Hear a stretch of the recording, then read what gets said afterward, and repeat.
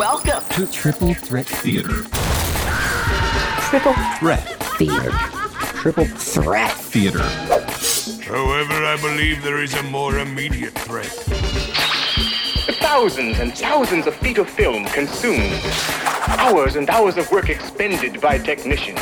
And once it's been erased and shredded, it can be done all over again. As all of you know, I've devoted much of my life to convincing the world that travel through film was not only possible, but necessary to survive. Welcome to Triple Threat Theater, Episode 4. I'm Joe Daxberger. And I'm Ryan Miller. Welcome back, friends. Welcome. Millsy? Yeah? We made it. Was 4 the goal? Sure. Cool. It's a good, solid goal. Yeah, sounds good to me. No, it's no, I don't know. What are you maniacs up to? 450 sidetracks? By the time this episode releases, I don't know what it'll be at, but we are over 450. We're on our way to 500. I like it. Speaking of which, though, allow me to break the fourth wall a bit here. Oh, please for a moment.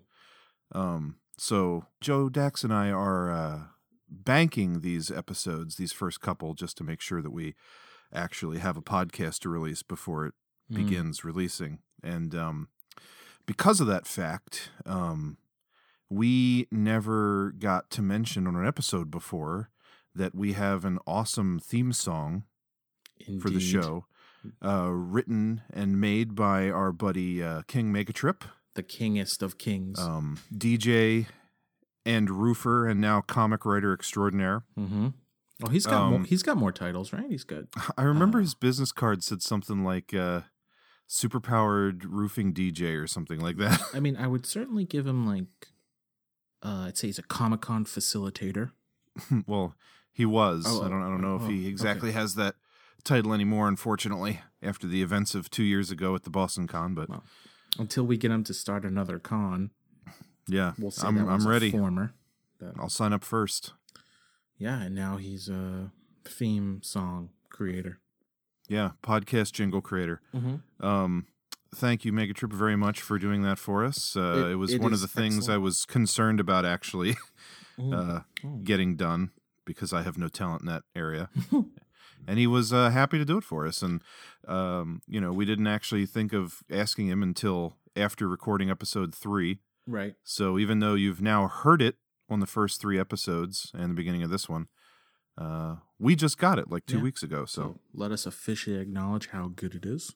Yes, I couldn't have been happier. It was his first attempt, and I didn't think we needed to go any further than that. No. First draft, I'll take it. Yeah. It was everything I dreamed of and more.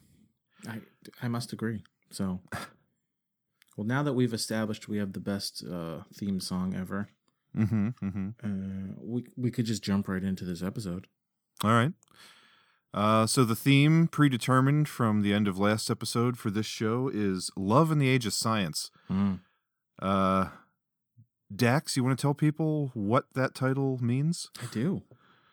We got here 3 movies from the 80s. All about the, I guess you could say the intersection of love and technology. Yeah. This is a theme that I came up with because I wanted to watch. I'd been wanting to watch for a couple years the movie Electric Dreams, and I needed an excuse to do it. It's one of those movies that I had just been wanting to see and never making time for. So this episode we're going to be reviewing Zapped from 1982, Electric Dreams from 1984, and Weird Science from 1985. Mm-hmm. All of which involve, as you said, love and technology. Yeah. Well, how can I phrase this best? I don't know, but I can't wait to hear whatever it is. I'll come out and say I don't think there's a clear winner in this whole bunch. Now let's not skip ahead, buddy. You got to bury the lead here. I have much to say about the 3 of them. But yeah, I just don't think that for me, Well, might as well just get right into it. Let's talk it out, bud. You can figure this out as we go. All right. Chronological order? Yes.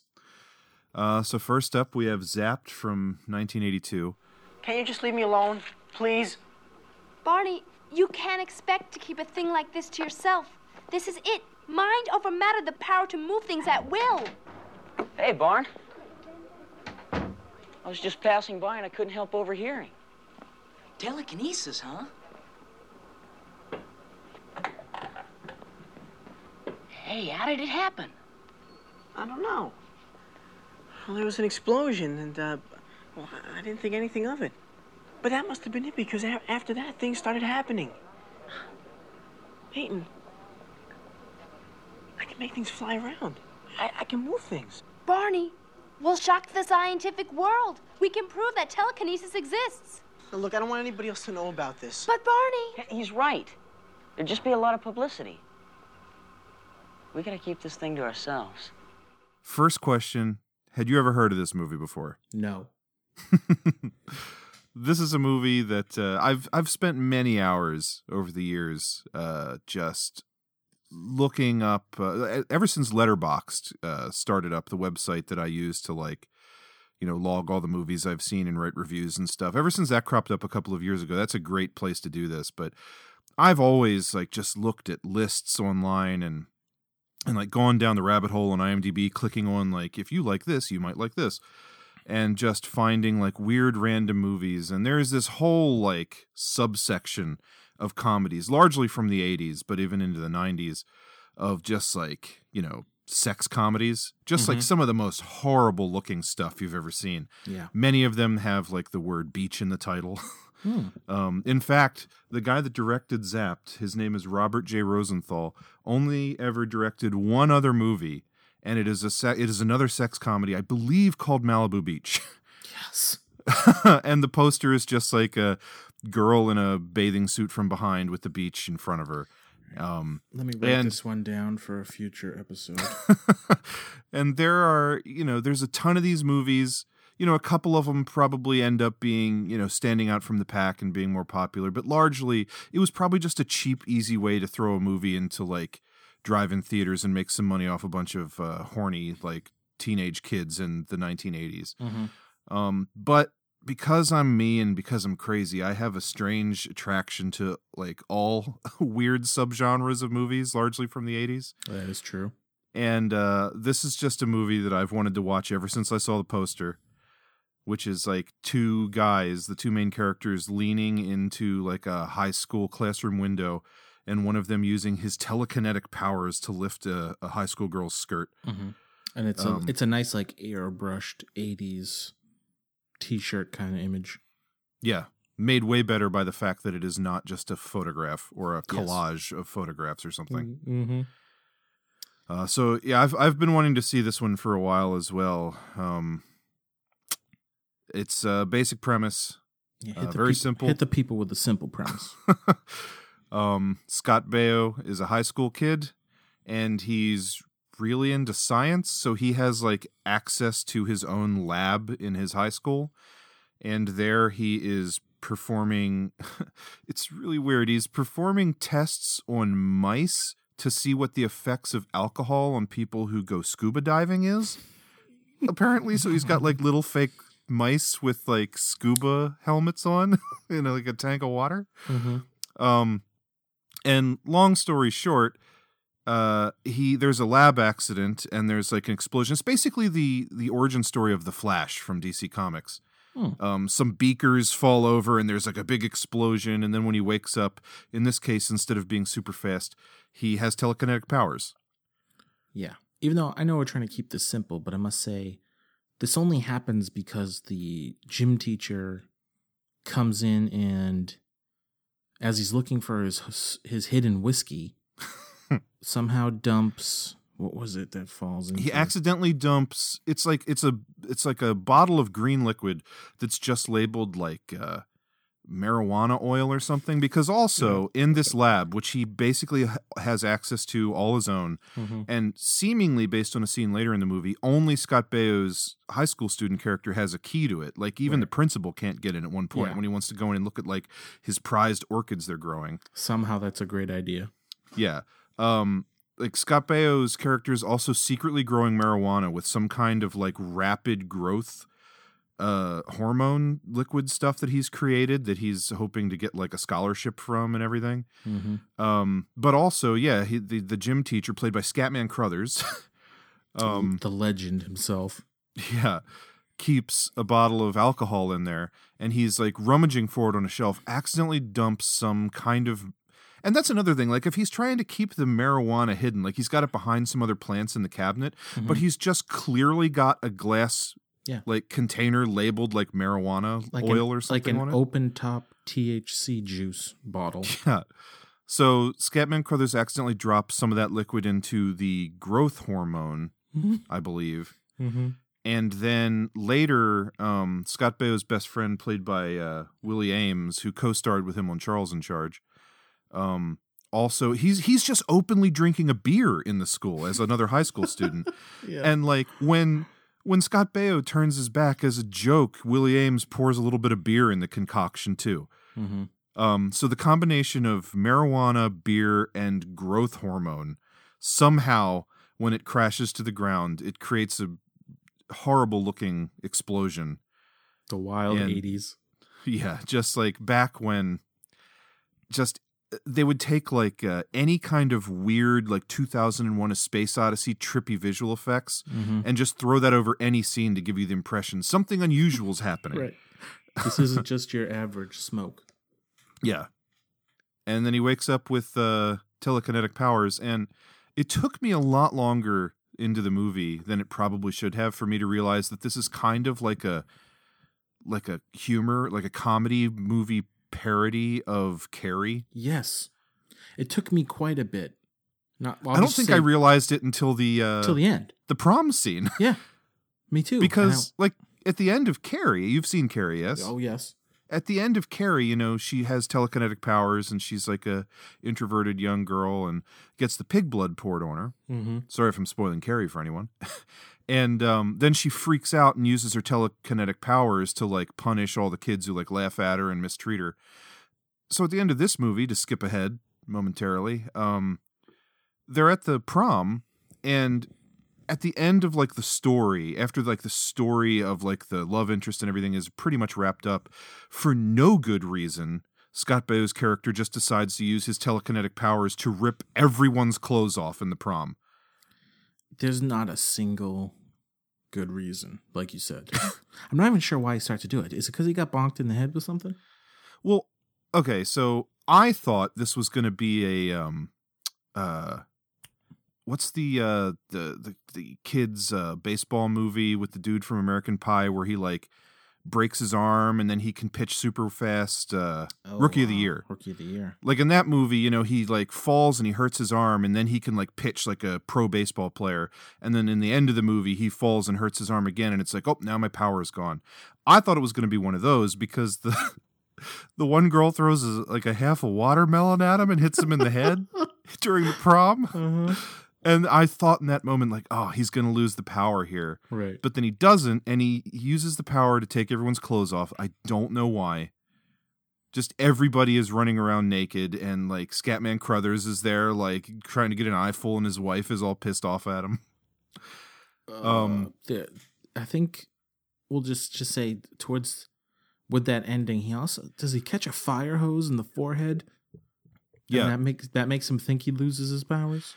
I'm not sure if it makes him think he lost them or if he's just lying to the girl that he's with. Like, I thought, okay, he got hit in the head a second time. This time he definitely lost the powers. But then when she's not looking, he, like, grabs his handkerchief out of his pocket using his powers again. And I was like, oh, so he still has the powers. Right. I don't know. I don't really get it. I mean, we gave you the beginning and the end. The middle is just like I guess a kind of lot of running around. Some power stuff. They go to the county fair where his buddy tries to seduce the popular cheerleader. Mm-hmm. by using Scott Baio for his powers. Yep. Which is there's some great 1982 CGI tennis balls or whatever, carnival tricks, Oh yeah. Also the baseball game scene where he's straight up using his power to make the ball just like stop in midair, and he's like lifting players to catch the ball. Nobody questions it. Nope. It would have been even better if there was just like they had like the one guy off to the side that was noticing and is like, what the fuck is going on? Yeah, everyone was just kind of rolling with it. Like the balls are bouncing all over the place, and they're just hanging in midair, waiting for someone to hit it. It's just like, all right. Yeah, they aren't hiding it at all. The movie doesn't have a whole lot of tact. No. I was watching, I was like, all right, Zapped, this is how you're going to give it to me. All right.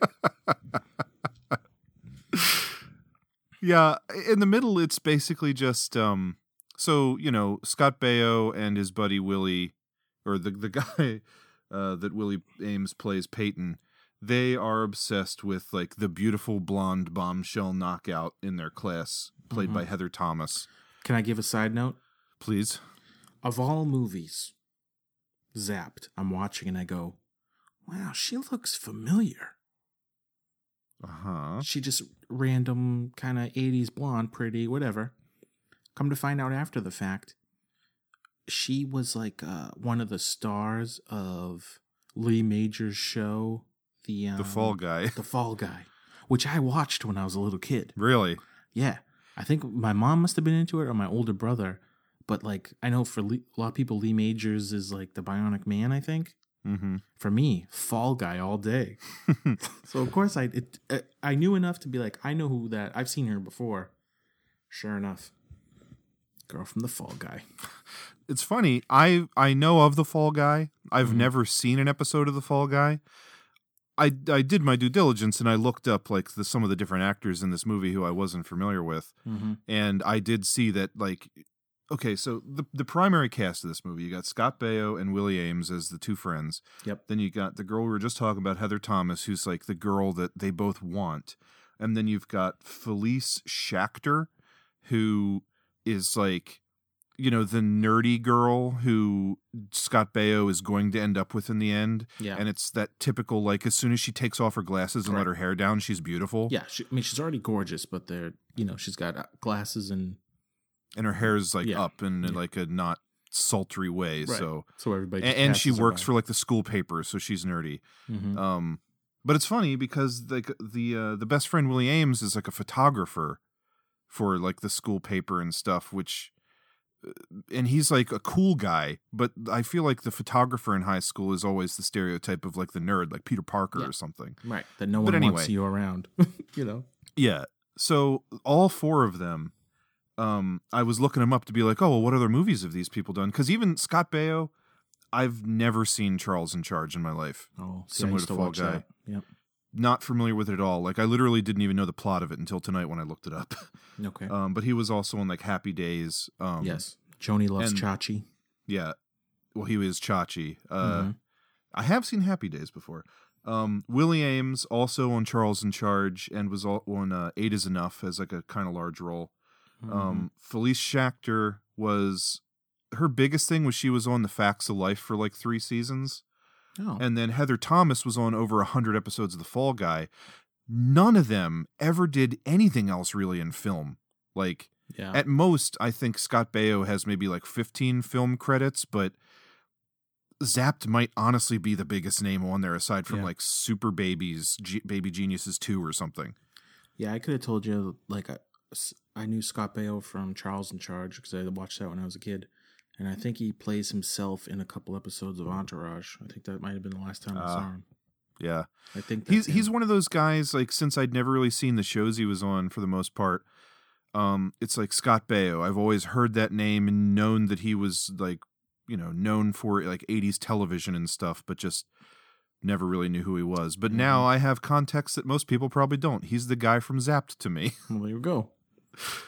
But yeah, I just thought it was interesting that all 4 of the main stars of this movie are like mostly known for television, and this almost feels like their foray into film, and then the movie wasn't super well received, so they just kind of faded back to TV. Well, I could say after seeing Zapped, I could see why they didn't make it in the movie realm. Can I tell you my favorite part of this movie? What's that? Scatman Crothers. He was fun. I like him. Not only, well, I just want to say, possibly the funniest part of this movie was the recurring mention of his love for salami and wieners. and wieners. Dogs. I mean, for whatever reason, this movie has a crazy script. It definitely does. Some of the stuff that's in this movie is bonkers. Mm-hmm. Especially Scatman Crothers going on and on about salami and wieners. Well, there's a great scene where, so at one point, one of the teachers discovers that Scott Baio is growing marijuana in his lab. So he and Bernadette, who is the quote-unquote nerdy girl, they run down, instead of just throwing it away or doing something else with it, they decide to run into the basement of the school and throw the marijuana in the furnace to burn it. And then, of course, Scatman Crothers comes in and finds them in the room. Boiler room. Yeah, like the boiler room. And he thinks that they were just like getting it on. So he's like winking and nodding and congratulating Scott Baio. The two of them leave, and then he sees smoke coming out of the furnace. He's like, "What's that?" So he opens it up, and the room is just filled with smoke. And then we're treated to Scatman Crothers' like weed dream, which is the best weed dream you'll ever see on a movie. He's like, ever. What is he riding a bike? And Albert Einstein is there, and then I think, is it his wife is in like a vehicle chasing him, firing hot dogs at him out of a bazooka? And she's dressed up like a Viking. Because he's not allowed to have hot dogs? Dude. Because his wife says that cause cancer or something? I mean, they got the best Einstein lookalike money could buy in the 80s, I think. Is perfect. I don't know that guy's name. I don't remember it off the top of my head, and I didn't write it down. But the guy who played Einstein, I did click on his name because I was like, who is he? At one point, he was in the Guinness Book of World Records for having played the most roles of anybody with like over 3,000 performances. What? Yeah, I don't remember his name. I think it was Jan something, because when I first saw it, I thought it was a woman. Wow. But all right, there you go. Random trivia fact about some random person from the movie Zapped. But there's things like a lot of the special effects, if you want to call them special in this movie. Let's just call them effects. Yeah, are just, they're pretty bad. They're things like floating around on wires and stuff, and like reverse animation. There were moments where they used actual animation that I thought was kind of cool looking. And one of those moments was the hot dogs being fired at Scatman Crothers. They like danced after him in the street, kind of. Yeah, and like they were like flying from the viewer's point of view, and they were like hand animated, so they were like stretching to show the speed of them, and it's a weird thing to praise the movie for, but I liked that. Similarly, when the baseball was moving in fast motion and it basically just turned into like a yellow blur, I thought that was kind of neat looking. Yeah, it wasn't bad. Reminds you of something like Who Framed Roger Rabbit. Very much. But God, there are some weird scenes in this movie. Like, okay, so early in the movie, when he first gets the powers and he goes home, I think his parents ground him, or like he's up in his room and he's sad for some reason, and he's got a spaceship model on his desk. Oh boy, which is a combination of the Millennium Falcon and the Star Trek Enterprise. I don't know if you noticed that. I just remember. No, I missed the Millennium Falcon. I just thought it was a knockoff Enterprise. The disc on the quote-unquote Enterprise is the Millennium Falcon. And so he uses his telekinesis to pick it up, and he's like flying it around the room. And then it goes into this weird scene that's not justified at all, where I guess it's just in his imagination that he's imagining like the Star Trek crew. And it's like, people dressed up in goofy looking costumes to look like Mr. Spock and stuff. And like, what was that scene? Millsy, I could not tell you for the life of me. I couldn't bet on it. Nothing. I just said, is this happening? And then I was like, wait. I was like, is he high too? Well, when that happens early in the movie before the Scatman Crothers thing, and I was thinking to myself, oh, is this movie going to be like even more far out and ridiculous than I thought? Well, yeah, because at that point, like I remember, I thought for whatever reason, because the THC part, I thought like that exploding cloud like kind of made him high too. Oh, maybe it did. Maybe it did. I didn't think of that. But if so, they didn't explain that at all. No. But yeah, like you get that scene and you get the Scatman Crothers dream sequence, which is justified because he's high at the time. Mm-hmm. But maybe that is the justification for the Star Trek scene as well. I'm not sure. Maybe. They still should have left it on the cutting room floor, though. Yeah. And you see like right in the beginning of the movie that in Scott Baio's bedroom, he has a ventriloquist dummy. And you know before it even happens, the only reason he has that is because, at some point in the movie, he's going to use his powers to bring it to life and like trick somebody. And he attacks his mom with it. Which I guess is like another Carrie kind of thing. Because, well, not even, because Carrie's mom doesn't think she's possessed, or does she? I don't know. She's like super religious. And I don't remember specifically, but she might think that she's like possessed by the devil or something along those lines. And that's why she like locks her in the closet or whatever. Mm-hmm. There's a lot of like references to other movies in this because the whole thing is kind of like Carrie. Mm-hmm. You got the Star Trek scene. There's that part where Scott Baio's character he's looking at himself in the mirror and he's doing the taxi driver, are you talking to me thing. Oh, right. And then he brings that back later in like a random confrontation and does the are you talking to me thing. I feel like there's a couple others I'm forgetting, but it seemed like there were a lot of references to other movies in this. It was a very weird movie. Yeah. Zapped is an odd duck. It is, but you know, did you enjoy the movie? Did you find it entertaining, or were you just like, this is a weird curiosity, I'm not into it? I did find myself enjoying it. Like I already stated earlier about not being a clear winner. I'll get into it more, but I did. What really did it for me was Scatman Crothers once said all ridiculous shit, and then I just remember I was like, I'm a child of the 80s. I love 80s movies. I think it's like it could possibly be the best decade for movies. I think there's a good argument to be made for that. So it definitely, parts of it fit right into that, and then I felt like it was really going off the rails, like in a good way, with Scatman Crothers and the salami. I was just dying laughing at that. So I was like, this is like one of those scripts. It just made me feel like, I don't know if a couple stoners just wrote this or like. So the salami thing feels like they just told Scatman to make something up and he came up with it and they ran with it. Maybe. I just feel like someone had the time of their life writing this movie, apparently. Yeah. So. It is. I mean, it's a weird mishmash of like. It definitely feels like a movie that's trying to be a bunch of other movies, like trying to cobble together things from other films to try and be popular or to try and appeal to people.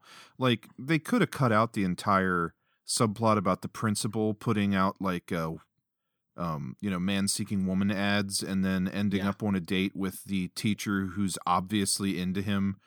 And then they just like, they work together. They've known each other for however long, but the second they're in a fancy restaurant together on a blind date, she just goes down on him in the restaurant, and they're under the table, like bouncing around, and then they come out from under the table, and everyone's looking at them, and they're just like, "Oh yeah, that just happened." Yeah, like what was the point of that at all? It's just there's so much odd stuff in it, but it's got a 80s super goofball charm to it. It does have a charm. I liked the characters for the most part. It's pretty typical in the scenes when it's not being completely out of left field. Mm-hmm. I actually found that I really enjoyed this one. And you had not seen it before? No, I hadn't. Okay. Oh yeah, you were saying, but it'd been on your radar for a while. Yeah, I'd been wanting to see it. It's one of those movies where I saw the movie poster long ago and was like, I need to see that someday. Mm-hmm. And the random number generator fates have aligned so that I have now. Oh, there we go. Yeah, it's not it's not on the level with like the best. Like if you had to like rank 80s comedies by like, like a letter grade, there'd be like the A-list stuff. Mm-hmm. like Back to the Future, Ghostbusters, etc. And then there'd be like the B-list stuff, which is pretty well known, but it's like a little more off the beaten path. This is maybe like a C or a D, just based on like, you know, quality level and exposure. Right. But it still manages to be very endearing. And during the parts where I wasn't shaking my head in confusion, I really enjoyed it. And it's too because it's so old at this point. You know, it's 36 years old. Yeah. But it's still good for a couple laughs. Mm-hmm. So, I mean, that's saying something. Yeah. It ended up getting a direct-to-video sequel like in the 90s, I think, maybe. Of course. Called Zapped Again. And the only person from the original cast to return was that teacher who goes on the date with the principal. Oh, wow. Yeah, of all people. Jeez. Okay. And I guess one more weird little curiosity about this movie that I'll mention before we move on, because I don't know how much more there is to say about this one. Is I think we've covered it. Did you see the thing in the credits about where they like explicitly under the cast list mentioned that Heather Thomas had a body double in the movie? You know, I did not see that. I did read about that online later when I was like looking up who she was. Yeah, I caught that in the credits, and I was like, that's weird. I feel like they don't normally mention the body double because they don't want you to know. Mm-hmm. But then when you read about it, it turns out that, like, so she has a full-on nude scene during the prom at the end, and then there's also an earlier scene where a character took a photo of her nude, and then they show that at the end. Mm-hmm. And I guess what happened was she was nervous about the nude scene, so even though they filmed it, she still hadn't like decided that she wanted to let them use it in the movie, and they were getting tired of waiting for her, so they just hauled off and filmed a body double and put it in there. And then she got mad because I guess that part of like a standard contract for an actor is if there's going to be a body double, whether it be for a nude scene or anything, I guess they have to have approval of it, and she didn't like approve who they chose. Okay. I mean, not that I think there were anything wrong with the tits of the body double, but I guess her problem was like the actual nude scene in the prom. You don't see her face. It's like just a shot of her torso. Right. But then the photo that they show, they actually like not photoshopped because this was 1982, but they, you know, did some kind of editing and put her head on someone else's body, and she was not happy about that. I mean, I guess I could see the not wanting that. Yeah. But hey. So then they were contractually obligated to put that in the credits, which I thought was kind of weird. Cyber Sleuth Millsy. Yeah. I love it. So yeah, that's Zapped. Maybe someday we'll watch Zapped again. Oof, it's going to be a dark day. Here's a question. Direct-to-video sequel, like probably 10 years later, do you think that the special effects are better than 1982 or worse than 1982 in that one? So it's 92? It's probably around there. I think it's about 8-10 years later. I bet it's worse. Yeah, I'm kind of with you on that. Yeah. I bet it's worse. Or like even close to like non-existent. Like they didn't even have nearly a budget to do anything. So yeah, like really cut corners. That's possible. I mean, this movie, for all intents and purposes, had a lot of special effects. Like he was using those telekinetic powers all the time. Yeah. But yeah, that's Zapped for you. Second, we have the aforementioned Electric Dreams from 1984. I can't play that for her. I want to squeeze you, lick you, pucker up, and kiss you. You make her sound like a lemon. But most they rhyme. Yeah, we got to start all over.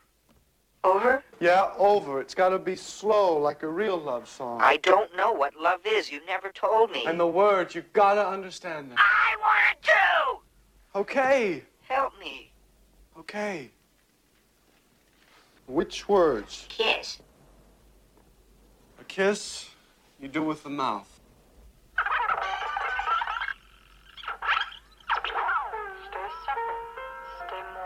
Like that? Well, actually, 2 mouths. 2 mouths. And then you pucker up, touch lips, and kiss. Next. Did you kiss to her? Yes. Next. Love. You spelled it wrong. The real way is L-O-V-E. Well, what is it? It's the most powerful feeling in the universe. Really? It's how we've all survived. What does it feel like? It can make you feel happy and sad, nervous and calm, hot and cold. It can give you strength. It can make you weak. No, that does not compute. This one I saw, I think someone watched it that I follow on Letterboxd, and I didn't know what it was, so I read the synopsis, and when I read it, I was just like, this I've got to see. It sounds ridiculous. Do you want to try and give a synopsis for this one? Okay. Going in, I'd never heard of this movie.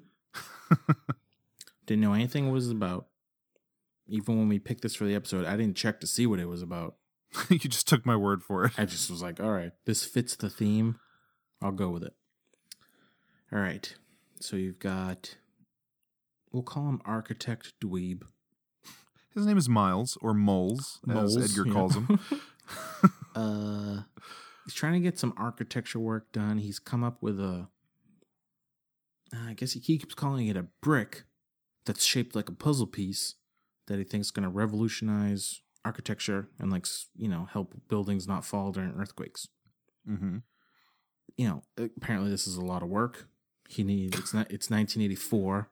He needs a lot of computer help, but he doesn't know anything about computers. Well, if you recall, the reason he gets the computer is because someone tried to talk him into getting like a personal daily planner. Yeah. And then he goes all out and buys a full-on fucking giant computer. It goes from like a Casio pocket planner to a supercomputer with tons of parts he didn't even need. He just starts buying, like, I don't know, voice modulator and microphones. And when he's setting it up, because he brings it home first night, I'm like, there's a lot of shit in that box. Yeah. I mean, the scene where he buys it from random computer salesman girl is great. Mm-hmm. I'm convinced that she might have been like a voiceover, because really, like a dub. Yeah, like ADR or just a straight dub or something, because it just seemed very off to me. Mm-hmm. This may just be conspiracy theory Millsy working here, but when you say that, I know from Wikipedia that this movie was a British-American co-production and that they filmed parts of it in Britain, even though the movie was supposed to take place in San Francisco. Yep. So when you say that, it makes me think it might have been a part that they filmed in the UK, and then they changed her voice so that it would feel like they were actually in Los Angeles. If you think to do San it, Francisco. Try and go back and watch that part and let me know. Okay, I'll think of it. All right, brings all his stuff home. He hooks it up. Help me out, Millsy. Does he start? I think he tries to connect it to like the network of his job. So he basically, from what I can gather, because it's not the most clear, so he sets up this computer at home with all these crazy gadgets that it came with. Like, the computer can control every appliance in his house. Like, he's got these little black boxes with plugs in them, and if he plugs them into any appliance in the house, then the computer can control it. Which, I just have to say, movies like this and Weird Science, which we'll get to, I love the, like, old, like, the antiquated futurism of the ideas that they had, which a lot of this stuff happens now where you can use like your cell phone to like turn your car on and like set your alarm in your house and like change the temperature and stuff. But like the giant black boxes he had to plug into shit, you know, it's just, I love that feeling.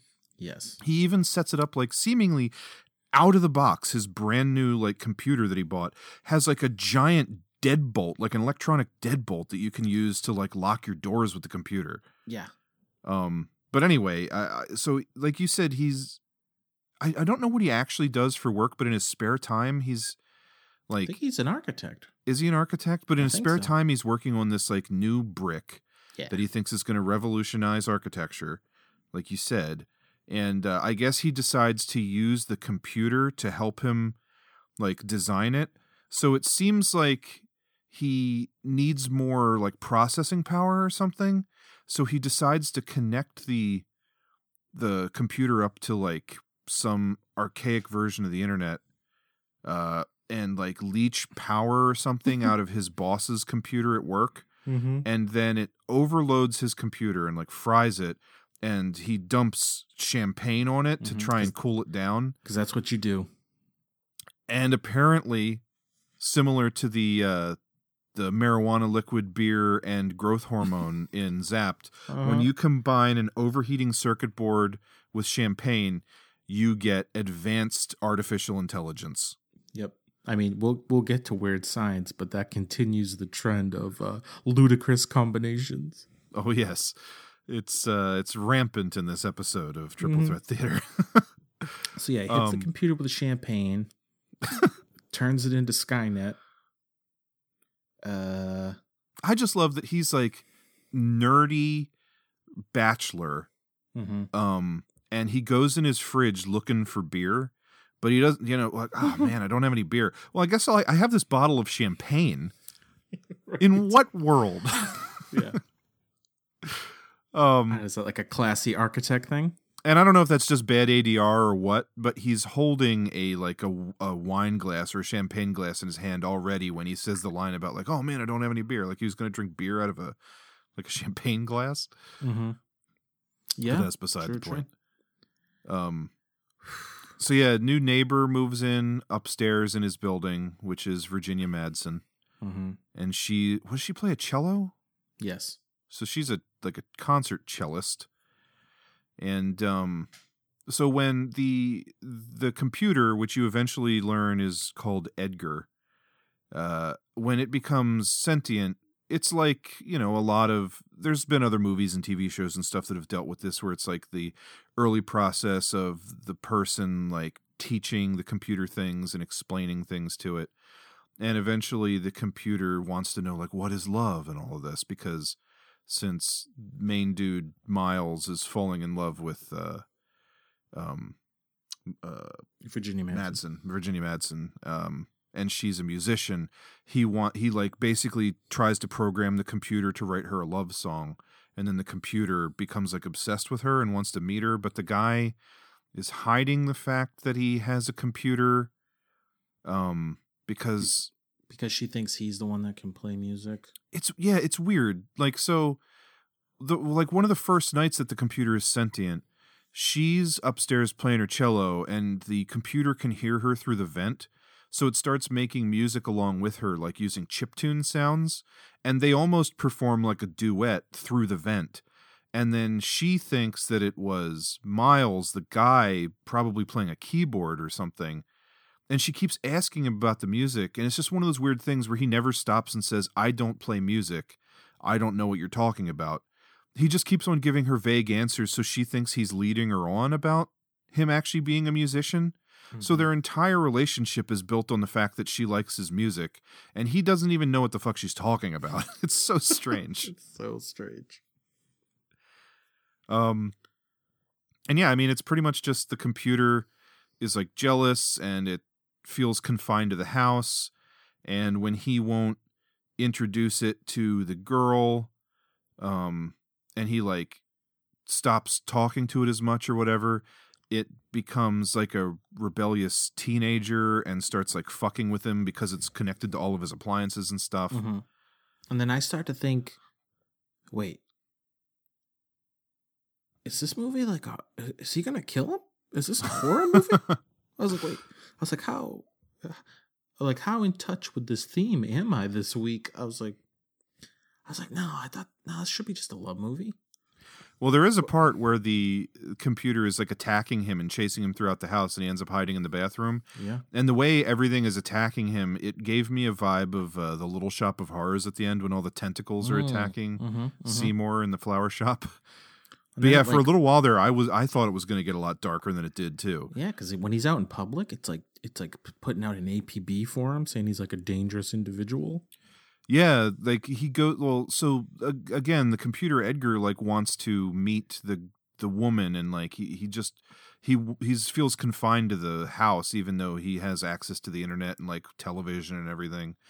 All this information beyond what a computer in 1982 probably or 1984 probably could manage, for sure. Because it's just like constantly flicking around television stations and stuff like that. So Miles wants to go out on a date with Virginia Madsen's character, Madeline, and he doesn't want the computer to know, so he like sneaks out of the house. And then when the computer realizes that he's out on a date with her, it starts using the internet to like cancel his credit cards. And like you said, like is basically framing him for stuff like just to fuck with him. I guess. At that point, I'm like, it's going to kill him because Edgar's in love with the girl. Yeah. It's just, I don't know. It's weird. Like he's not in the dude Miles isn't into computers at all. He says that, but then as soon as he has it, he like sets up everything. And then when he's got the artificial intelligence, it's like he just treats it like shit. And I don't know what an average person would actually do in that situation. Like imagine if this happened in real life to you. Like, would you be as much of an asshole to your living computer as he was to his?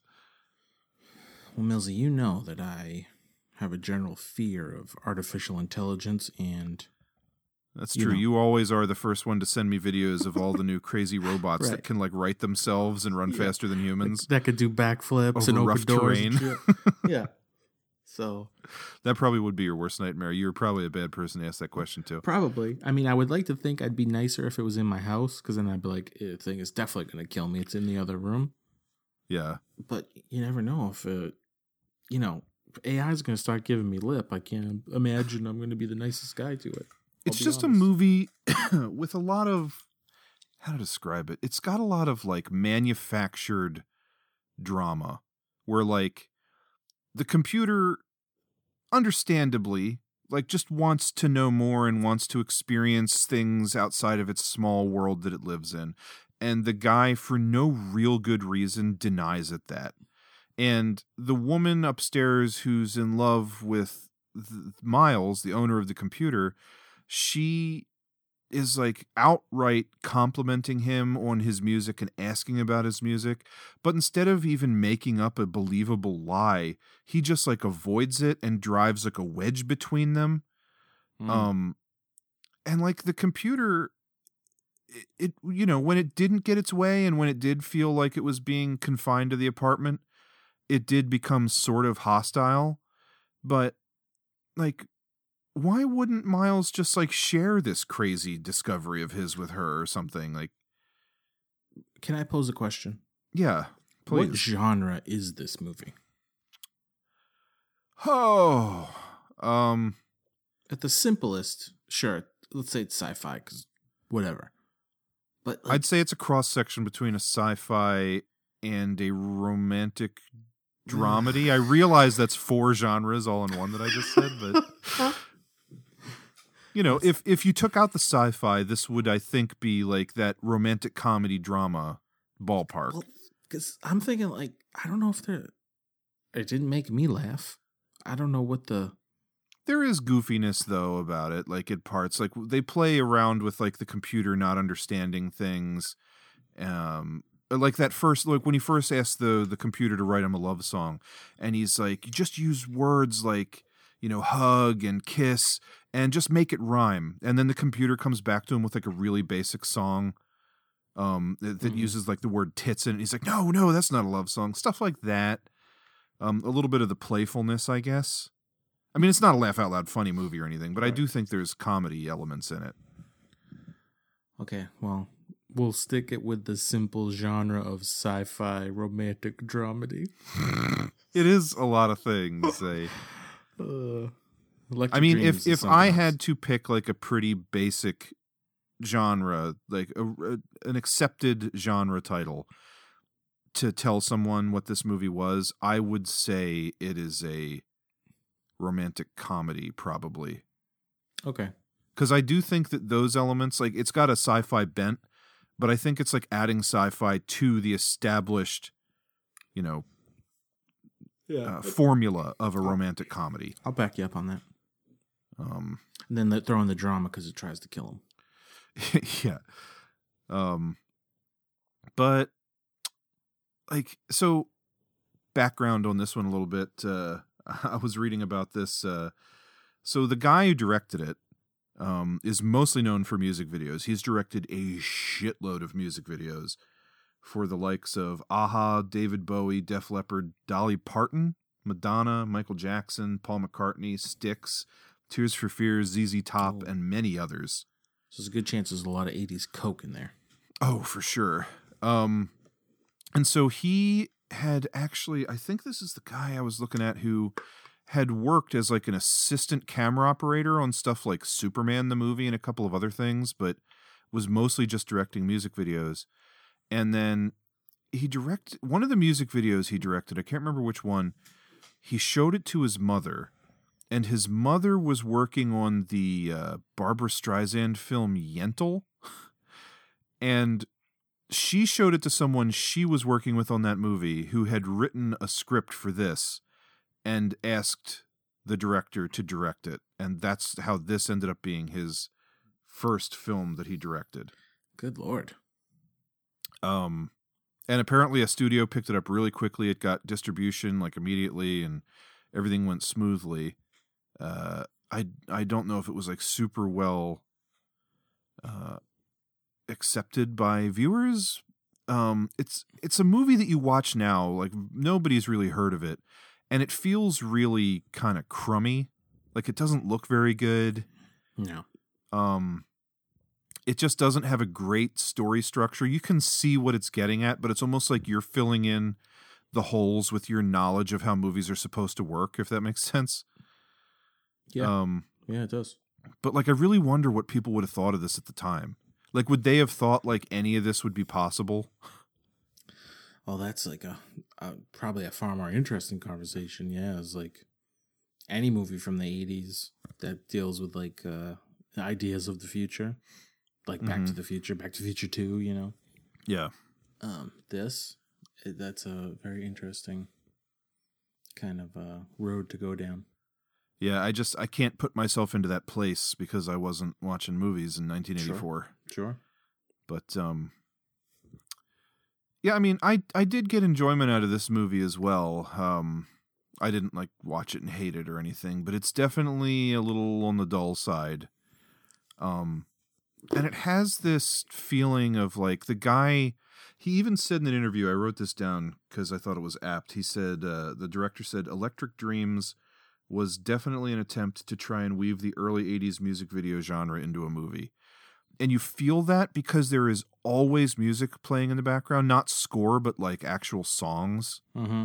And at times, it just feels like they just have a radio turned down low in the background. Like so many times in scenes, it felt like there shouldn't be music playing, but there was.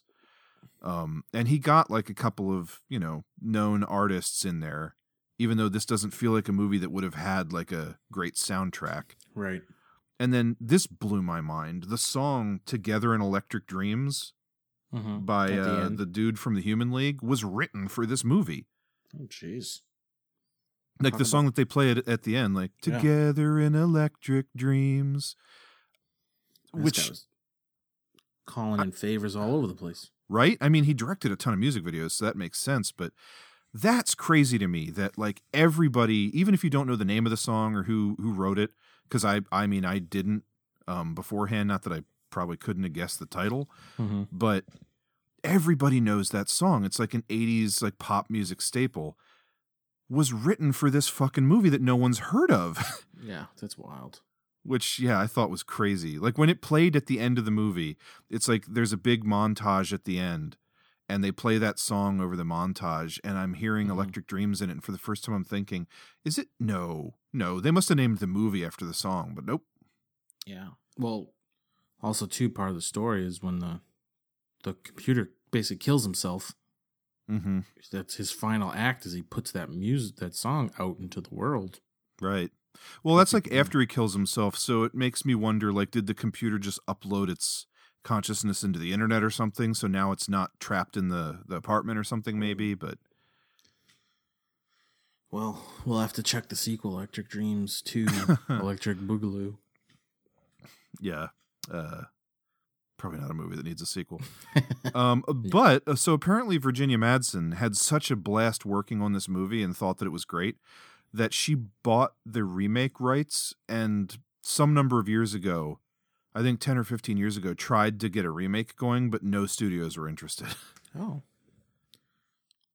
Wow, this one's full of interesting anecdotes, isn't it? Yeah, for a movie that I think most people have never even heard of. You know what I liked, which is going to sound super random, but they had like a cool kind of graphic interface on the computer for like when it was making music and stuff. Because it didn't feel like your kind of typical 80s special effect. Like it seemed like it was something actually made in the computer, like showing in real time. You know what I mean? Like those weird blocks and stuff. Yeah, it wasn't just like a lot of like animation that they were pretending was on a computer screen or being played on a video monitor. It did make me think, because, a lot of the time is spent just on like montages of the computer doing stuff. And there was a lot of stuff that they had to like create for the computer to have on its screens when it wasn't showing like video footage or whatever. Even down to like the shot when the dude is going to sleep and it's showing like digital sheep, like Do Androids Dream of Electric Sheep, like jumping over a fence. Like I'm assuming that they animated that in a computer for this movie. And for like 1983, 1984, when they were making this, that was probably a lot of work to do all of those like graphics for the computer to show. I mean, the stuff I like, they showed. There's probably maybe 2, 3, 4 times that it shows that. Which I was pretty surprised, but I thought it was cool looking. Yeah. So I don't know, that it's an interesting film. It's not an amazing film. I concur. Do you know what the director of this movie went on to do after this? Not direct movies. You'd be wrong. Okay, hit me. The very next movie he made after this, which was about 6 years later, Teenage Mutant Ninja Turtles, the live-action movie from 1990, was directed by the guy who made Electric Dreams. Come on. Yep, Steve Barron. I love that movie. So he learned a few things between Electric Dreams and that, because that is a much more coherent narrative. Certainly. And the other like big noteworthy movie that he made a couple years after that was the Coneheads movie. Oh, no shit. Yeah. Since then, he's done like 1 or 2 little things, I think. He's mostly like a producer. He's been involved in a couple of other like noteworthy titles, but those were like the 3 things he really directed of any note, if you want to say that Electric Dreams is of note. Jerry's out on that one. Yeah. I'm just crossing my fingers that Virginia Madsen gets that remake made. No. What world would we live in then? I mean, there's so like when I was coming up with the idea for this trio of movies for this episode, I had in mind Weird Science and Electric Dreams because they're both about like computers kind of getting into like the romance stuff a little bit. Like I ended up using Zapped because while not exactly technology based, it was like the powers that he got were from science at least. And I wanted to do 3 80s movies, but I was honestly thinking about doing Electric Dreams, Weird Science, and Her. But like even a movie like Her feels like it probably wasn't really influenced by Electric Dreams at all, but it plays in that same ballpark just in a much better way. Yeah. I mean, there's some parallels there. Yeah. And there are plenty of movies about artificial intelligence and people forming bonds with them. Even something like Short Circuit, which might have come before or might have come after this, Chappie. Yeah, true. Like the scenes where they're teaching Chappie things and like he's learning to speak and everything, that's reminiscent of the early steps of Edgar's life in this movie. And, I don't know how much of an influence it has, but it's there nonetheless. That's some research we got to do. I'd like to know for a follow-up episode. Yeah, let's get some interviews with like Spike Jonze and people and see if their movies were influenced by Electric Dreams at all. He's like, yeah, man, I love Electric Dreams. I got a 35mm print at home. I'm like, holy shit. Hey, stranger things have happened. Indeed. Zapped got a sequel. Indeed. So shall we move on to our third and final film? Yes, please. So Weird Science, 1985, directed by John Hughes. Oh, hi, Chet. What the hell is going on around here? Chet, I'm sorry. It was an accident. An accident? An accident? Do you realize it's snowing in my room? God damn it! Some real weird shit happened, Chet. Some real You weird don't have shit. to be a genius to figure that out, monkey dick. Start talking, little man. Look, Chet, it's a real long story. Gary and I were messing around with the computer Friday night. We decided to make a woman, and we did, and she went crazy, and she messed up the whole house. Oh, smart mouth me, you wormy little shit. Why don't you just leave him alone? Stay out of this, bimbo. This is a family matter. Chet, just let me find Lisa. She can explain everything. She'll clear everything up, Chet. This is the only one of the three I had seen before. I'm assuming you've seen it before. Agreed. Yes. Just in general, how do you feel about Weird Science? Grew up watching it many times, loved it, haven't seen it in 20 years. But over those 20 years, if someone had asked you if you were a fan of Weird Science, you would have said yes? For sure. I did not grow up on John Hughes movies. I haven't seen a couple of the classics like Pretty in Pink. Mm-hmm. And I famously saw The Breakfast Club when I was in high school and didn't like it very much to the chagrin of my classmates who all grew up watching it. Yep. Weird Science, I did not see until sometime within the last 8 to 10 years. I think on Netflix I watched it the first time. Okay. And I was not a fan when I first saw it. Mm-hmm. I had forgotten about this because it had been so long, but somehow within the last couple of weeks, randomly, a friend of yours and mine, Doug Miller, was on my Letterboxd page. I think he had rewatched Weird Science and looked up what I gave it. And I forgot. I had given it a 1 star. Oof. Ouch. I don't remember hating it that much, but I definitely didn't love it. Mm-hmm. Well, how about with this rewatch? I still don't love it. Okay. I do not have any real love for this movie. I assume most people know the premise of this one, so maybe we can forego that. But, I love the 80s style of dress and general aesthetic. I love some of the John Hughes isms, like just the town and the kind of hoity-toity parents and the classy homes, but with just normal run-of-the-mill kids is a aesthetic that I like. Yep. Kelly LeBrock is gorgeous. Yep. I can get behind elements of the basic premise, but whereas I can watch a movie like Zapped, which as you and I discussed is completely fucking bonkers, with the exception of that scene with the Star Trek sequence, which you have explained whether or not you're correct about why that scene happens because he was high at the time. Mm-hmm. That is satisfactory for me to be okay, I'm fine with it. Yep. All the crazy stuff that happens in that movie makes sense if you can accept, okay, he has, telekinetic powers. This movie, I guess that I can buy that they made a human perfect woman because a thunderstorm hit their computer when they were designing a person in a computer program. But then that is about as far as I'm willing to go with this movie. And I don't know why. Mm-hmm. Her creating sports cars out of thin air that they can actually physically get in and drive around. Her being able to freeze the main character's grandparents in a closet and they're just frozen there. Her being able to turn Bill Paxton into a frog creature. We'll just come out and say it. She's fully omnipotent in this movie. Yeah, she is God. She can do anything. And it's that opens up too many doors. And it's almost as far as superheroes are concerned, because, I'm a fucking loser nerd and that's all I can compare anything to, is Spider-Man he can climb walls, he's agile, and he shoots webs and swings around, and he's super strong. Okay, I can go with those things. But then you have someone like Superman who has he's perfect, he has every power known to man, and I find him uninteresting because of that. There is no situation that he can't perceivably get out of because he's stacked, with powers. It's kind of like that in this.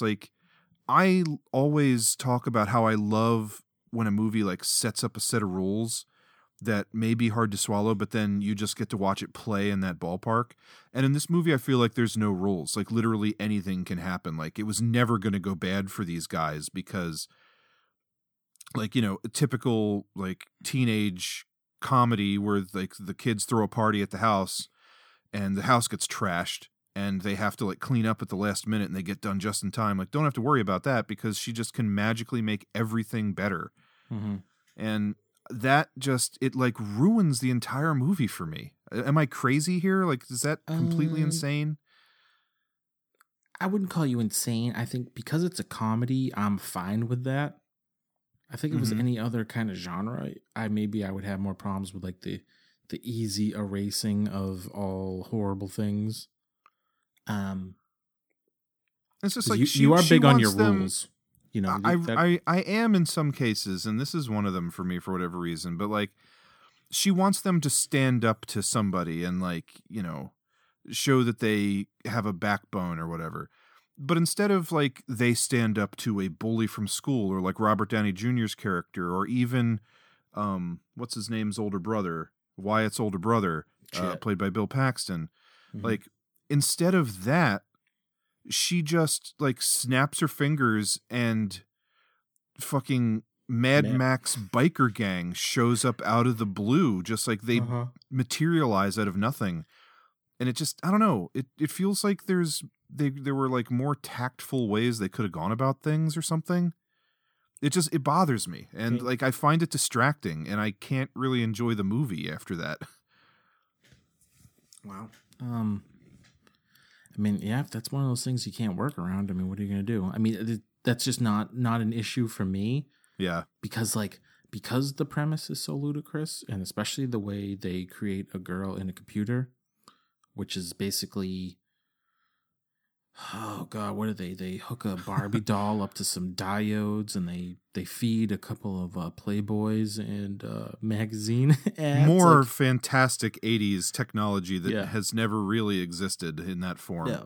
Because even then, I think it feels like I mean, it's, if you don't know the premise, it's two friendless, sexless nerds, you know, decide that the best way to get a woman is to make her in a computer somehow. But they kind of just like start designing their ideal woman, and then it goes off the rails as they just keep like piling it on, and then they like hack into like the local mainframe power source. It's just like Electric Dreams, where like their computer doesn't have enough power to do what they want. Mm-hmm. So now, all right. So I was born in 1985. We didn't get the internet in my house until like nigh on the year 2000. Mm-hmm. I may just be ignorant of this. I assume it's a real thing, but that contraption in both this movie and Electric Dreams, where to seemingly connect to the internet, you take a rotary phone receiver and put it in these like two rubber things that connect to the earpiece and the mouthpiece. Like I was born in 82, before my time as well, because I've seen that thing before. I think it has something to do with dial tone, I guess. Yeah. But both movies, they use that, and then they just magically are able to hack into some place that they draw power from, which I'm sure isn't a real thing, but no. Well, then they do that, and then for whatever reason, red thunderclouds roll in. Yeah, it's like when you use that much power in this like crazy computer setup this kid has that he got for his birthday, that causes like a rip in the reality, or a rip in reality, and thunderstorms from red clouds rain down, and whatever you have these two little like alligator clips touching becomes real, be it a Barbie doll that turns into a beautiful woman, or the second time when they try and do it, they have an issue of Time magazine with a picture of like a ballistic missile on the cover, and the missile grows and becomes real in their house. Yeah. That absolutely happens. So yeah, for me, you know, because all that happens, I mean, basically they feed a bunch of pictures into a shredder, it looks like, and which, gotta say, like I go with, you know, if there's like they want the woman that they're making to look a certain way, you cut out a picture of someone's face, you cut out a picture of like someone's body, and you feed it into this scanner thing. But then for her to be smart, they cut out a photo of Albert Einstein. They feed the photo into the computer, and then they show the computer screen realizing, oh, they want her to be smart, and they show the IQ growing. Right. I mean, this is just totally like movie, like, what's the quickest and easiest way we could put forth these ideas? Like, oh, we'll bring in lightning storms and, you know, the local power grid and a bunch of pictures of things. Yeah, and then she just appears in the bathroom doorway. Yeah. And again, all of that explodes. stuff I'm fine with. I can buy all of that to get the story going. If that's the way you want to do it, that's fine. It's really everything that comes after with her abilities that bugs me. I don't want to get too hung up on it in the review. I really think the problem is I did not see this movie when I was 10 years old like I should have. Probably. I mean, for me, because the whole creation is so ludicrous, everything that happens in the rest of the movie is ridiculous. Mm-hmm. But it's a comedy, so I'm just okay with it. Mm-hmm. I will say, you know, I grew up loving it for like goofy childhood reasons. I hadn't seen it in so long. This time when I watched it, it was like, wow, this is not as good as I remember. Yeah. Well, and then kind of, you know, I did some research after, and of course, like, you know, IMDb says, and of course it's true because it's on the internet, that says like John Hughes wrote this movie in 2 days. And I'm like, I could believe that. Probably. Did you see where the original premise for this movie came from? I don't know. I think it was a producer or something like gave him the idea, and the original idea and the title of the movie as well comes from an old EC comic called Weird Science. Oh, I think I did see that. So in issue 5 of the original EC comic Weird Science from 1950, or in the 1950s, there's a story called Made of the Future, and I Googled it and I found it. And I didn't read it, but I skimmed it. It's like a 10-page story by Al Feldstein, who did a lot of those old pre-code like sci-fi horror comics. I thought this was fascinating. So the original comic, where the concept of this movie came from, dude is engaged to be married to this woman. She gives him the ring back and says, like, no, whatever your name is, I'm marrying Bob instead. And so he's heartbroken, and he's out and about, and he stumbles upon this group of people that are like in the city where he lives, and they're like on a guided tour, and he's overhearing what they're saying, and he's like, what are these people talking about? Why are they talking about us like we're in the past?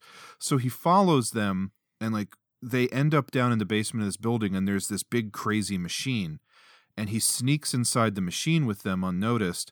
And it turns out that it's like in the future, in the year 2150, they have time travel tours where you can go back and see what the Earth was like 100 years ago or whatever. And so he stumbled upon one of these tours, goes to the future with them, and then he finds like a department store where they are selling in the future like a make-your-own-woman kit. And he's like, oh man, I could really use a woman. So he buys one of these kits, and then he goes back to the place where they give the tours, takes a tour back to his time in like the 50s, sneaks away again, and then goes home and makes his perfect woman in the bathtub. Oh, okay. And then she is like the perfect woman for a while. They get married, and then he comes home one day and she's gone, and she never comes back, and he assumes that she also just so happened to run into one of these tours and found her way into the future and is never coming back. That's where the premise for Weird Science came from. Nice. Which I thought was fascinating. Yeah. It is. You know, this movie, it's only like 3 scenes. Right. Which I mean, if you asked me before I rewatched it, I mean, I probably would have only come up with 3 scenes, but been sure there was more, when in fact there's not. It's only an hour and a half. A lot of it feels like it was almost like made for, what's his name? Ian Michael Hall? Anthony Michael Hall. Anthony Michael Hall. It feels like it was like made for him, because he's got like this certain kind of like I guess you could say like comedic style or delivery that just feels like a lot of the script was like catered to that. I don't know if that makes sense. And I don't even mean that in a good way because it didn't like really hit well for me. Yeah.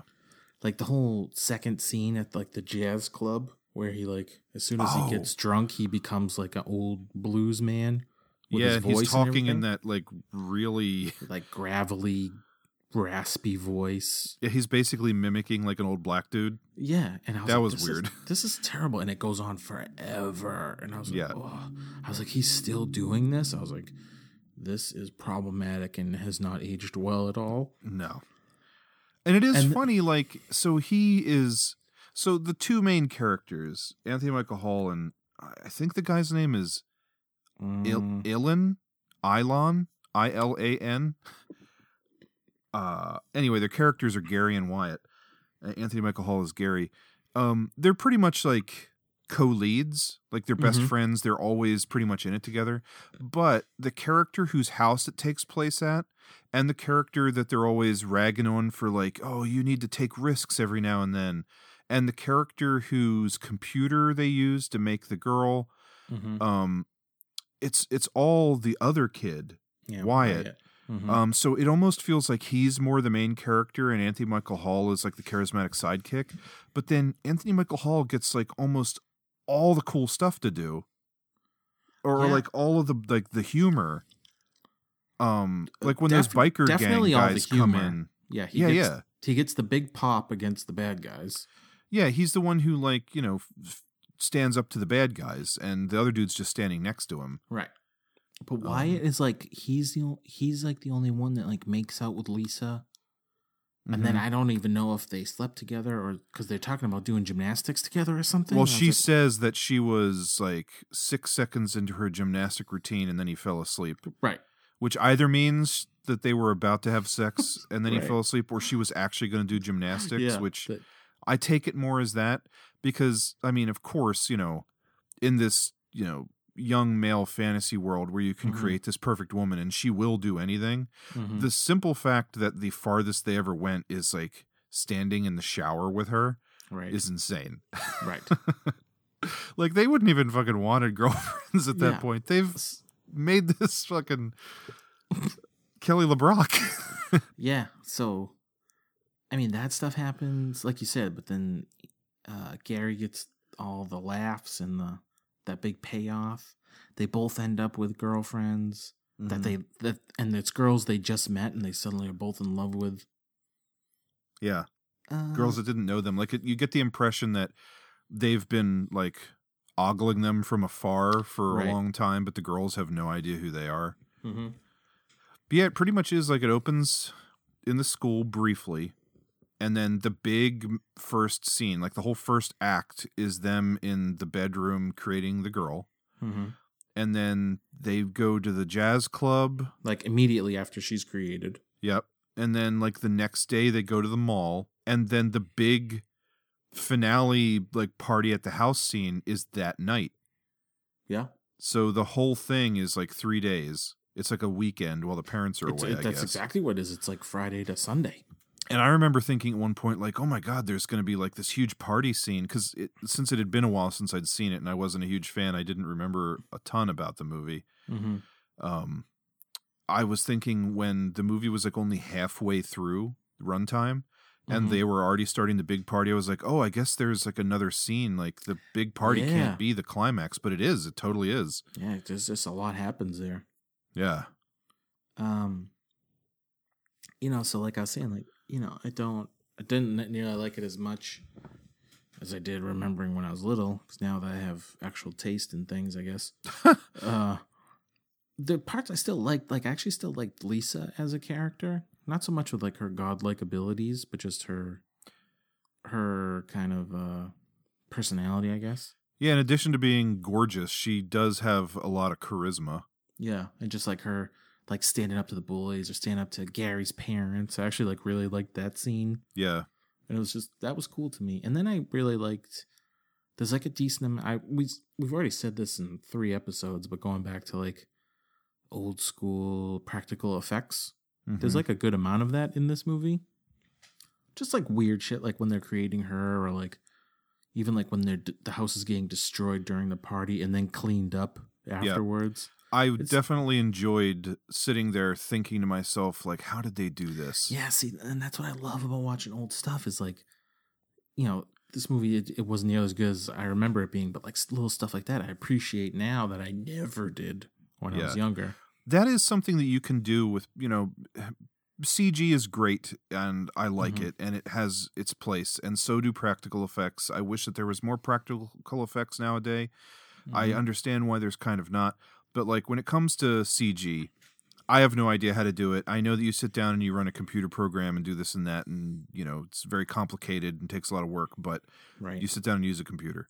With practical effects, that is something that I still do like to do, and when a movie can fool me or like make me think, I do love to be able to actually be like, oh, I wonder how they did that. Absolutely. And you do that so much in Weird Science. Even then, and it happened in I think it was Zapped. There's one part in Zapped where he like takes all the water out of the fish tank. Oh yeah. Same thing there. I was like, how did they do that? You know, I'm thinking they put that whole room on a gimbal or something. I'm pretty sure that's what they did, because at first the water in that movie is like splashing upwards, but then when they cut back to it, it's all draining out of one side. Like instead of the water floating up, it's just like floating out and to the right. So I'm pretty sure they just like turned it 90 degrees. Yeah. So that kind of stuff, you know, I love it. And there's a lot of it in Weird Science. And like the Chet, like pimply, gross thing looks okay. It probably looks better as just a head without the rest of the body. If it wasn't filmed in bright daylight for long stretches, it would look better. Yeah. But I mean, it's, you know, it's a comedy. They're less worried about how cool the creature looks than just the surprise factor of, oh my God, Bill Paxton's voice is coming out of this toad thing. But for being a comedy, yeah, I mean, it looked good enough. And you know, like, and a throwaway thing that probably no one even would think to acknowledge, I liked where she changed the kitchen to all blue. Yeah. Because like some people literally had to go there and paint or get color versions, or I'd say it was paint because it's all the same blue, but paint every square inch of that room.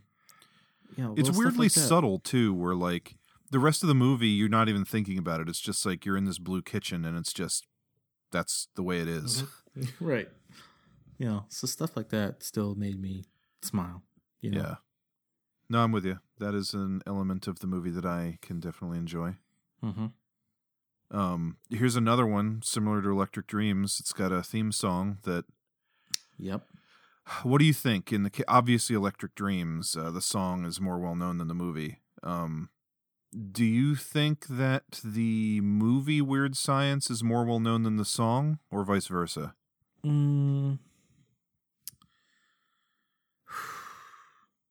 I'd probably say the song's more well known.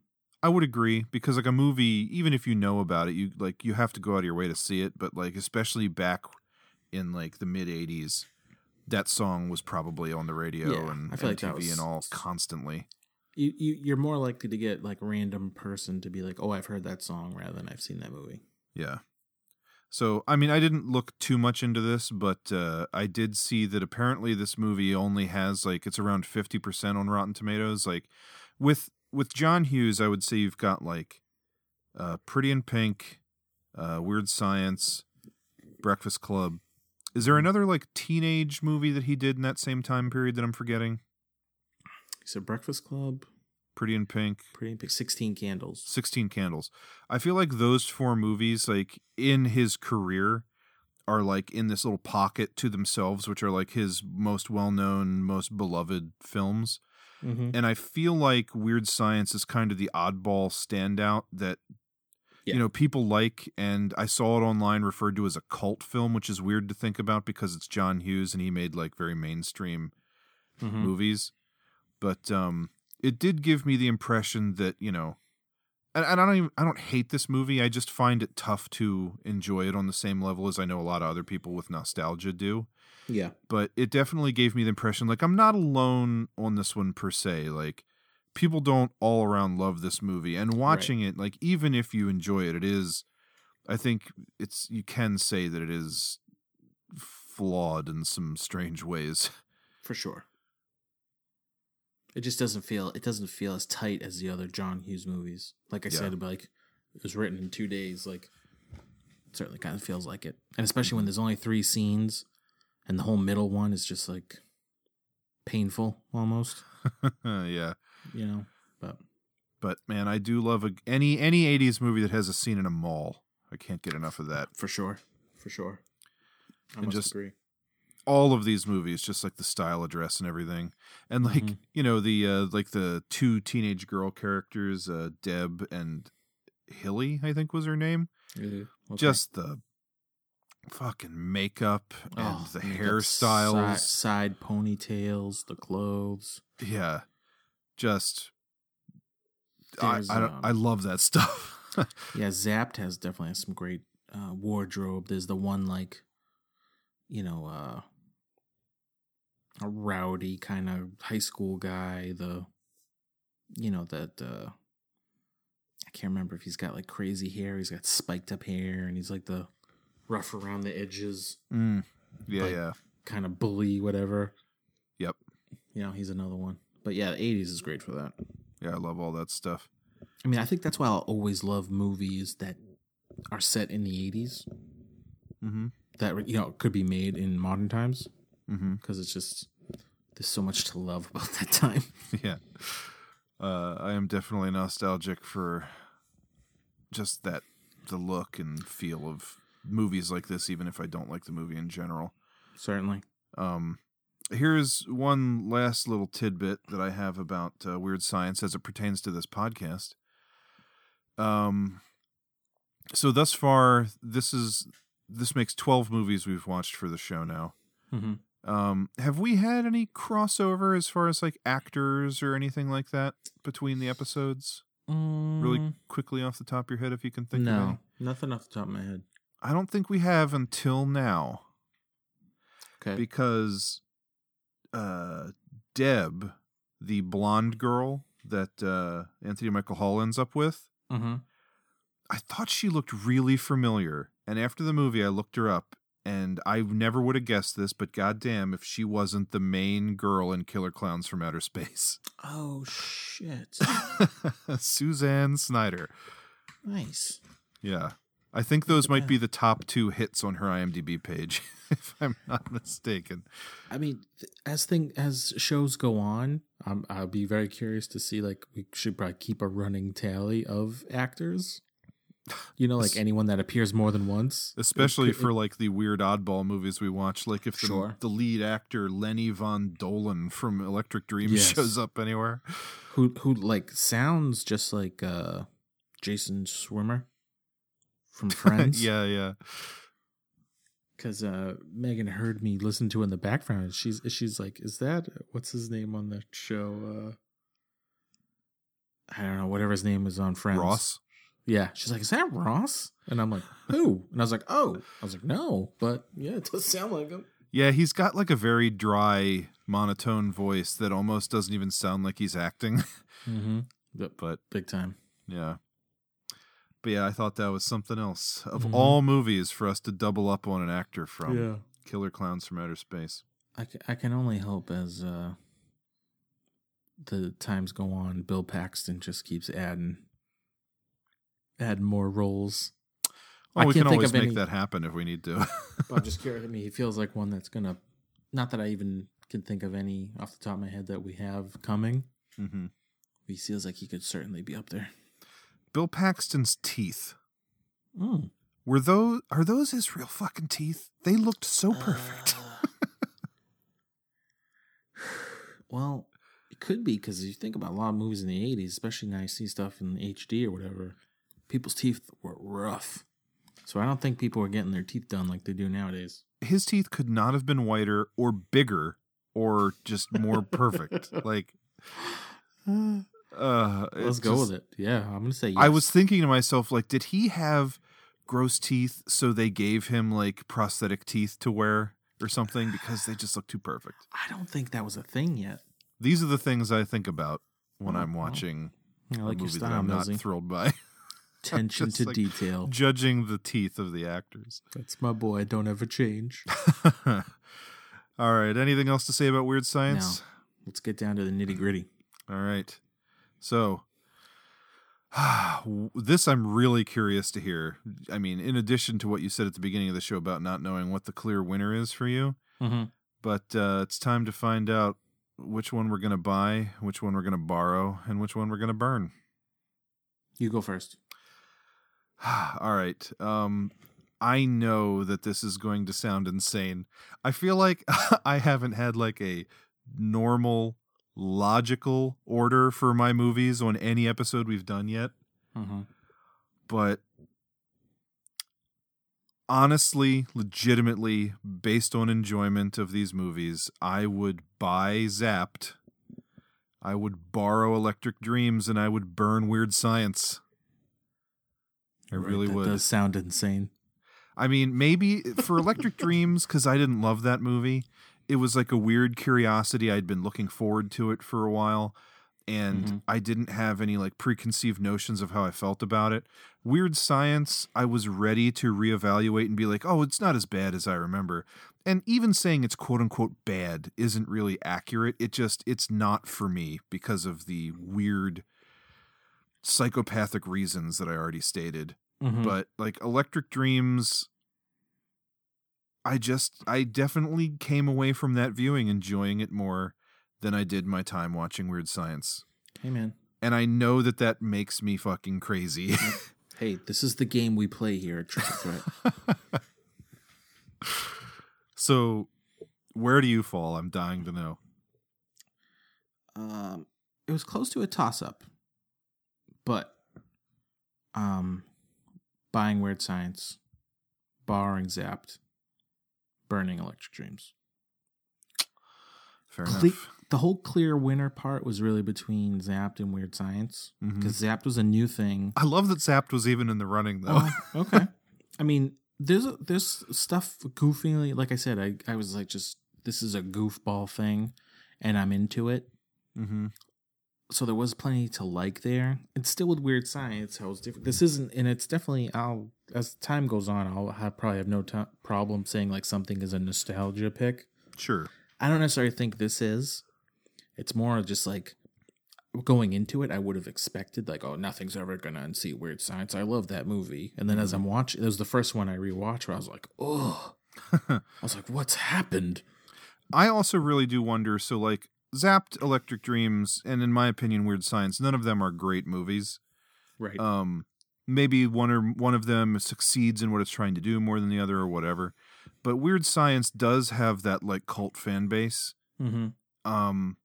If Weird Science was in some alternate reality exactly the same movie, but was as unknown as Electric Dreams, and I was watching it for the first time with like no real preconceived notions and no built-in love from other people, I wonder if I would like it more. I think I probably would, because it's so fucking bonkers. Kind of like Zapped is so fucking weird. That's totally like what does it for me with the two of them. I'll just tell you, like Electric Dreams, I never got into it. I wasn't feeling it. I just feel like the whole vibe a bit was off the whole time for me, and I just don't really feel like there's any like redeeming factors. I like hearing you talk about it and like your journey with that movie is more interesting to me than the movie itself. Yeah. So that's why that's just like an easy burn for me. It's just there's not enough there. I wouldn't recommend it. Wouldn't even know how to describe it. I will also clarify, I don't think that Electric Dreams is a better film than Weird Science. Weird Science, in most ways, like 9 out of 10 ways, is a better movie. But I somehow ended up getting more enjoyment out of Electric Dreams than Weird Science. I can appreciate that. I mean, really, and that's always what I judge stuff on, like my personal feeling versus like that weird kind of stepping outside yourself third person, like which one is the better movie? Like I don't really care about that. Right. I just care about how I feel and how people I like and know feel. So like your experience with it, which is the same like Zapped. I mean, the whole middle of that movie feel like it was kind of a drag for me. But like I love the Scatman Crothers stuff, and I do love that if somebody were to listen to us, specifically you, talk about Zapped, and then was like, oh, I'm going to track that down and watch it, they'd probably be expecting him to be like the third build actor. Right. He's not in it that much. I mean, he's probably got 6 minutes of screen time. Less than 10. Yeah, for sure. But it's, that's me, man. I'll just pick out the. Hey, I'll pick out the I love weird it. shit. That's great. Yeah. I just had to put that out there. Oh, I like it. But yeah, like that little stuff, this just funny little things, and it's just weird shit that I wasn't into. Where Weird Science, it still came down some pegs for me, but still got the John Hughes isms, and I liked Lisa, and all that practical stuff made me enjoy it as an adult, and that was what kind of came away with the win here. Fair enough. So I can buy that. Yeah, I mean, I would recommend someone like any other child of the 80s or older to be like, if you haven't seen Zapped, check that out. Yeah, Zapped is a fun curiosity. It's not something that I'm going to say like it's a great movie and you're going to love it on some level, but definitely as something that's not very well known. I think it's it's some degree of hidden gem. It's not a diamond. It might be some sort of cubic zirconia, but it's it could be like one of those like turds that gets polished and yeah. If you've seen all the great comedies from the 80s, then Zapped is a decent film to give a shot at this point. So. I agree. All right. Are you ready to roll those random number generating dice and see what we're watching next? I do. Just quickly, are we still have not agreed on anything? 3 for 3 any episode? Oh, right? no, I don't think we have. Okay. All right. I mean, there have been multiple cases, like what I was just saying about like me judging things based on how I felt versus like what logically makes sense. I feel like I have averted going the logical route every single time and always pick like a weird choice over what you might consider, like me picking Critters over Gremlins. I feel like 98% of people would not do that, but I did. Yeah. Somehow it's on this show only am I the straight man. Yes, that's turning out to be the case. Hey. That means I'm the host of 2 podcasts, and I'm not the straight man on either. I love it. It's a trend that's happening. Uh-huh. All right. Let's get that random number generated. All right, I'm hitting it. All right, Millsy. Yeah. You gonna tell the people? We've got 57. 57. Our next episode is the Nightly News. Man. That's what we will be watching next. Oh boy. This one was all you, so. Yeah. And now for something different. Yes. I will say that after we had 3 straight episodes of like horror and monster movies, I love horror and monster movies. Yep. But this was never intended to be just like a horror podcast, so I'm glad that we got to crazy comedies. Right.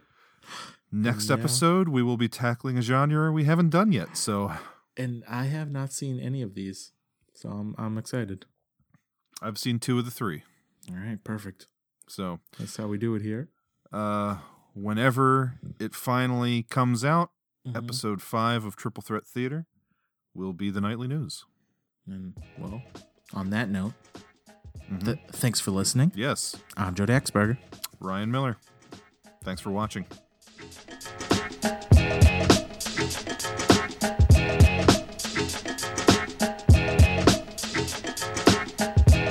That was one of the finest movies I've ever seen. They ought to make them all like that. None of this nonsense about social matters. People don't go to the movies to see how miserable the world is. They go there to eat popcorn and be happy. Be happy, happy, happy.